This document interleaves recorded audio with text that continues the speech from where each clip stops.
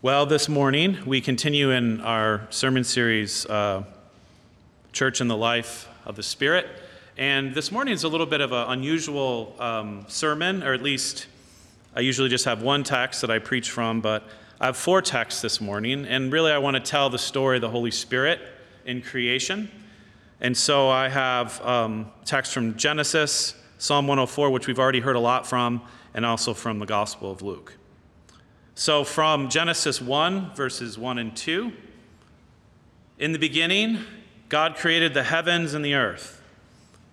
And the earth was without form and void, and darkness was over the face of the deep. And the Spirit of God was hovering over the face of the waters. Genesis 2, verses 5 through 7. When no bush of the field was yet in the land, and no small plant of the field had yet sprung up, for the Lord God had not caused it to rain on the land, and there was no man to work the ground. And a mist was going up from the land, and was watering the whole face of the ground. Then the Lord God formed the man of dust from the ground, and breathed into his nostrils the breath of life, and the man became a living creature. Psalm 104, verses 27 through 30. These all look to you, that is, the animals, the creation, to give them their food in due season. When you give it to them, they gather it up. And when you open your hand, they are filled with good things. And when you hide your face, they are dismayed. When you take away their breath, they die and return to their dust. And when you send forth your spirit, they are created, and you renew the face of the ground. And finally, Luke chapter 1, verses 34 and 35. And Mary said to the angel, "How will this be, since I am a virgin?" And the angel answered her, "The Holy Spirit will come upon you, and the power of the Most High will overshadow you. Therefore, the child to be born will be called Holy, the Son of God." The word of the Lord. Thanks be to God. Father, we pray you pour out your Holy Spirit, pray out the spirit of life and creation is also the spirit of understanding. And so may he do double work this morning as the one who upholds our life, but also as the one who illumines our minds to his own work. So we pray in his name. Amen.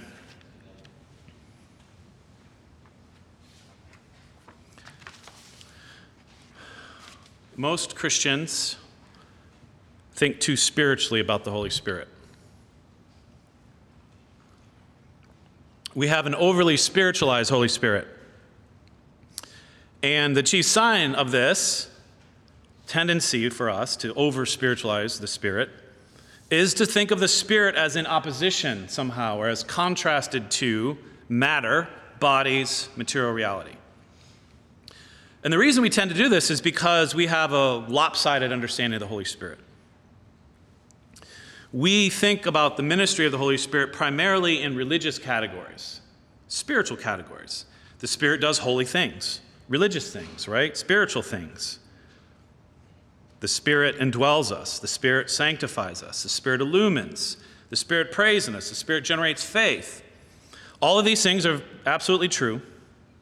However, before the Spirit was Redeemer Spirit, the Spirit was Creator Spirit.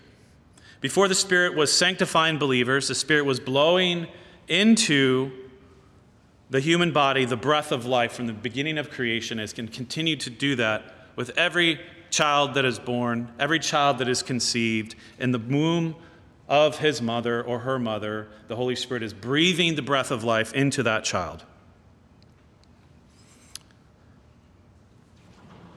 It is not just the Father and the Son who are involved in creation, but the Holy Spirit as well. And what you see in the Bible, when you read it, across the whole of it, is you see the Holy Spirit is always engaging material stuff. The Spirit likes to get dirty. The Spirit likes to get his hands in the soil, to get dirt under his fingernails, if the Spirit had fingernails, which the Spirit does not. I'm speaking metaphorically. And this is a truth not just of curiosity's sake. It makes a great deal of difference in how we understand all aspects of the work of the Spirit. Everything that the Bible says about the Spirit's work in creation is necessary for understanding the meaning of the Spirit's work in redemption. The creation work of the Spirit has big implications for understanding what the Bible means by spirituality. Without an understanding of Creator Spirit, our understanding of the spiritual life is dangerously cut loose from the body and of material reality. And I think that's evident in our culture by our very preference for the words like spirituality over against, say, the word religion. We like spirituality, we don't like religion, right? We like spiritual things, but not dogma or doctrine or institutions or ritual. I'm spiritual, not religious. Have you heard this before? I'm spiritual, not religious. This is a creed almost today. Being spiritual, of course, can entail belief in God and a higher power. But being spiritual is, in a sense, that spirit or religious things aren't necessarily nailed down or attached to anything specific, unless, of course, you want them to be, but then you can't necessarily force them on others. Spirituality is about looking inward to find your true self, which does not necessarily depend upon your body or material realities. The spirituality is moving past organized religion, or it's breaking through the barriers set by tradition, dogma, doctrine, institutions to find your own fulfillment, spiritually speaking. And what I've described to you here is merely a contemporary form of what is a very ancient heresy in the church called Gnosticism. Gnosis means knowledge or special secret knowledge. Gnosticism is the teaching that puts an immaterial, invisible spiritual reality in opposition to the material, bodily, created realities. To be spiritual is to be liberated from the body, right? The givenness of our human bodies, or at least not to be constrained by that. Liberated from institutions and forms and doctrines. And there are an infinite variety of ways in which this manifests itself in our culture. And in a secular age such as ours, Christianity is not the official religion of America, but it's Gnosticism. Another description of this Gnostic spirituality is more scientifically captured in a social scientific way by the work of Christian Smith in his book Soul Searching, which he wrote in 2009. And Smith and another woman, they did extensive interviews of teenagers across faith traditions, Christian, evangelical, Catholic, Mormon, Muslim. And they asked young people, teenagers, about their spiritual life. And as they began to sort of reflect on all the data and all the answers, Smith coined a phrase which has become very well known in many circles to describe the spiritual life of teenagers. And this, of course, applies beyond just teenagers, right? Those teenagers now are, some of you sitting here. But they're parents as well, which is moralistic therapeutic deism, MTD. Moralistic therapeutic deism. That's the purpose of religion. The purpose of religion is to make you a good person, to give you morals. The purpose of religion is to make you happy. It should make you happy. It shouldn't make you sad. And the vision of God is one of deism. And that's a word that means that it's a view of God that, like, God created the world and he just set it in motion like a clockmaker. He wound up the clock and he steps back. And he doesn't really intervene unless we really need him to intervene. Moralistic therapeutic deism. Again, this is a different kind of Gnostic spirituality. And the role of the Spirit in this framework is generally always to lead us to self-discovery, self-fulfillment, the inner sort of realities. Understanding the biblical category of Creator Spirit gives us a radically different account of the spiritual life. It is not a spirituality that liberates us from the body or material creation, but one that teaches us the true meaning of what it means to be a creature. It is not a spirituality where God stays at a distance unless we need him, but one where God's presence is closer to us than we are to ourselves. It is not a spirituality of self-discovery and self-perfection, but it is a spirituality of union with Jesus Christ. It is not a spirituality that turns us into ourselves in the search for meaning, but it actually turns us outward in covenantal love to the world. And so in the rest of this sermon, what I want to do with you is I want to explore with you the meaning of creator spirit and what that means and how that impacts our view of spirituality. And I want to begin with a reflection which comes from the Nicene Creed, which we'll say in a little bit. And there's that phrase in the third article of the Creed about the Holy Spirit. He is the Lord and the giver of life. The Holy Spirit is the Lord and the giver of life. What does this mean?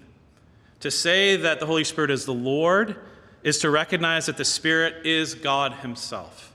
Not merely an effect of God, not merely an energy of God, an emissary of God. The Spirit is God, the very presence of God. To say that the Spirit is giver of life is to recognize that the Spirit is the actual source of all life, all things living, whether those be human, animal, or plants, anything that has life. And we see this clearly illustrated in the creation account from Genesis 2. If you take a look there, in verse 7, it says, "Then the Lord God formed the man from the dust of the ground." You can imagine God, the imagery here is of God like a potter, and he is molding together out of clay and dirt the form of a man. And then God bends down and he breathes into his nostrils the breath of life. And the man becomes a living creature. And the word here for breath that's repeated a couple times is the Hebrew word ruach, which is the same word for spirit in the Bible, in the Hebrew. Ruach. It's also translated wind or breath or spirit, depending on the context. And even though this is not a direct allusion to the Spirit's work, the Spirit is clearly there at work. It's the same word we see, ruach, in Genesis 1:2, where it says, the Spirit of God was hovering over the waters. Ruach Elohim, the Spirit of God. In the book of Job, Elihu, who is one of Job's friends, speaks of this Spirit, and he says this. He says, "The Spirit of God has made me, and the breath, the ruach of God the Almighty gives me life." The imagery here is quite vivid, right? You have God forms a man from the dirt and the soil and the earth, and he bends down and he breathes into him. He inflates him like a balloon that comes to life. Formlessness becomes form. That which did not have life has life now.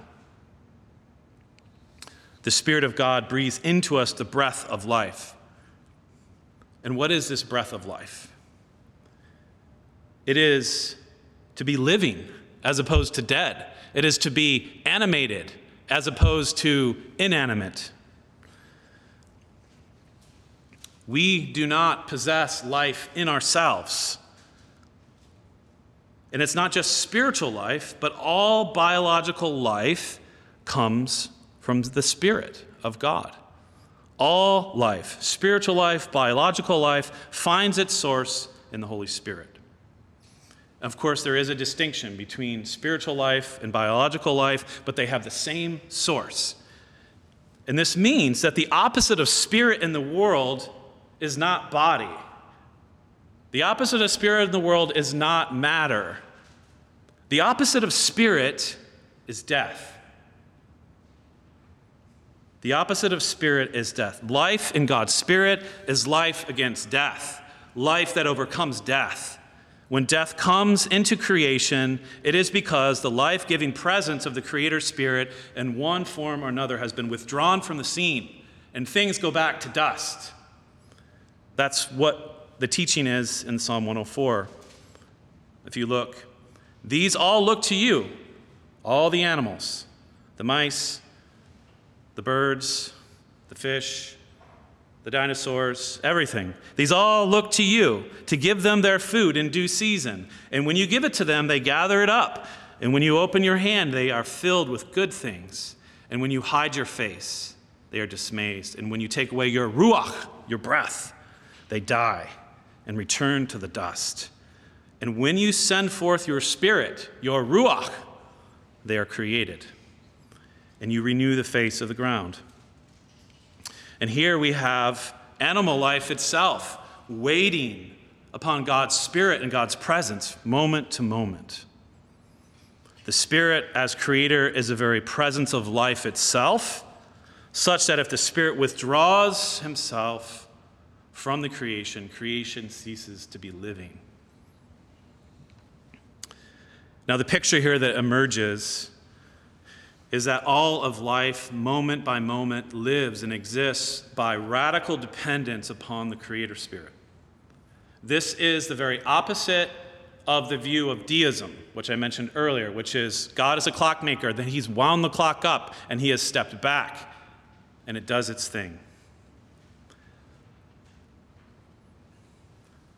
The creation is not independent of the Creator.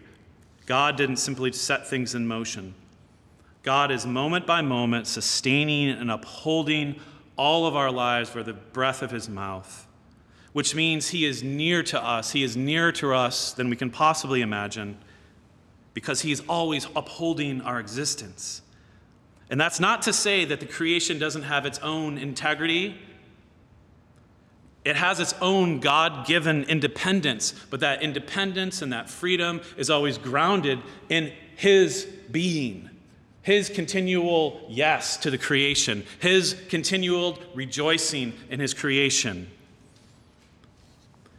And this, again, is not to be confused with another error on the other extreme of deism, which we call pantheism, which is the idea that somehow God is creation, that you can't really distinguish between God and the created reality. I would remind you again of what we say in the Creed. He is the Lord and the giver of life. He is independent. He does not need creation to be God.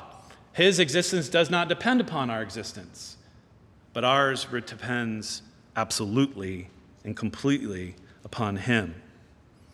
And what you might say about this is a spirituality, if you want to talk in the language of spirituality, of radical dependence. It is a spirituality of creaturehood. It is when you recognize that your creatureliness, it humbles you. It makes you realize that you do not possess life in yourself. You cannot give yourself life. You wait upon another. It should also lead us to a posture of gratitude. It says that everything I have and everything I've received comes as gift. It comes from outside of me. It's not entitled to me. I didn't earn it. I am created. I did not self-create. I am dependent. I am like the grass that withers. I am not the captain of my own ship. I am not the master of my own destiny. After Job, the righteous man, had everything taken away from him, he says, "Naked I came from my mother's womb, and naked I shall return. The Lord gave, and the Lord has taken away. Blessed be the name of the Lord." This is the creed of one who understands the spirituality of being a creature. Naked I came from my mother's womb, and naked I shall return. The Lord gives, and the Lord takes away. Blessed be the name of the Lord. But not only is the Creator's Spirit the source of life, the one who moment by moment sustains all life, the Spirit, as God's presence in the world, brings about fertility and fruitfulness and flourishing, growth and vitality. Again, the Spirit brings dead things alive, inanimate things to life. Just like water that flows through the desert, life will come alive and vegetation, so with the Spirit. The Spirit and the presence of the Spirit makes things grow. Jesus, of course, this is what he's talking about and what we saw in John 7 earlier. Jesus described the flowing water and streams as like the Holy Spirit flowing out of us. And water in the Bible is often associated with the presence of God's life-giving Spirit. And we see this in particular in Ezekiel 47, which is one of my favorite chapters in the Bible. This is a vision that Ezekiel has of the future, where the holy presence of God is streaming down from the temple in Jerusalem, down throughout the whole land, converging as the water piles up into a river that is bigger and bigger and bigger and flooding everything. But instead of creating destruction, bringing life. Let me read a few of the verses to you from that and reflect with you. This water, this is in verse 8, this water flows towards the eastern region and goes down into the Arabah, where it enters the Dead Sea. Now remember, the Dead Sea, which is still there, is one of the lowest places on earth, and it has a salinity that is so high that nothing can live in it. It is a place of death. That's why they call it the Dead Sea. And when it empties into the sea, the salty water there becomes fresh. He's speaking of this flow from the temple. Swarms of living creatures will live wherever the river flows. And there will be large numbers of fish because this water flows there and makes the salt water fresh. The imagery here is that the water from the temple, right, hits the water of death and just overpowers it and reverses it. And where nothing could live in that water, now all of a sudden, things just start coming alive in that water. So where the river flows, everything will live. Fruit trees of all kinds will grow on the banks of both banks of the river. Their leaves will not wither, nor will their fruit fail. Every month they will bear fruit because the water from the sanctuary flows to them. And their fruit will serve for food and their leaves for healing. Things that come into God's temple presence come alive. And this scene here, of course, harkens back to the Garden of Eden, which was itself its own temple. The whole creation, as God makes it, is a temple. And the Garden of Eden is a holy of holies. It is a place, if you remember even from hearing, there's mists. It's watered. It's a well-watered place.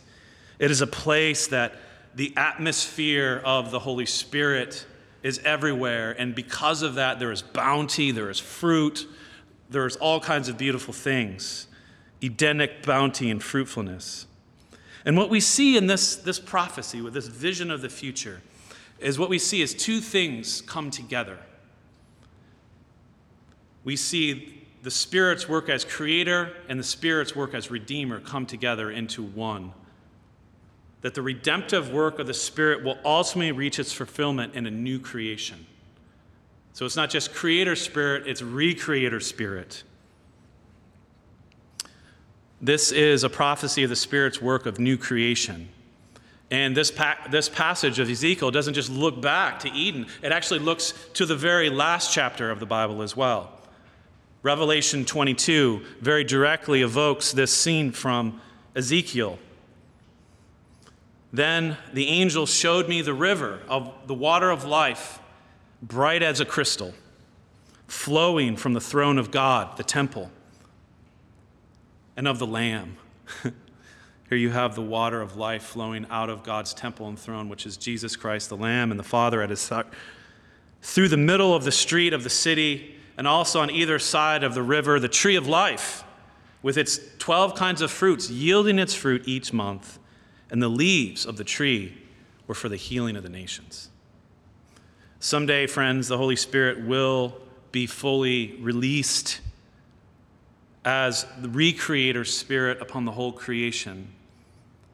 From top to bottom, he will bring renewal. He will go into the dead seas of our lives and of our planet, and he will bring life. Friends, the Dead Sea is a good metaphor for the death that surrounds us and that we live in.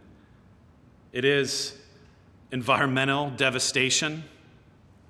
It includes cities and nations gripped by violence and poverty, inequity, and racism. It includes broken families and relationships. It includes broken hearts because of tragedy and loss. It includes broken minds, broken by crippling mental illness. It includes bodies that are slowly breaking down and losing life. There are so many places in our lives that are dead seas, where things can hardly survive, where nothing grows or thrives, where there's just hostility to life.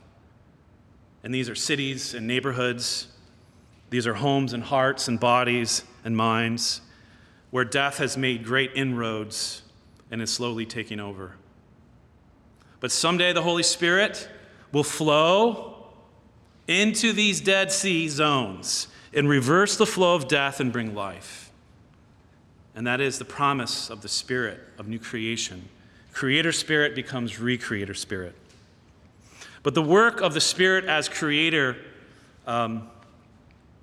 is very hard for us to discern. It is a universal work that touches every living thing, every living human being.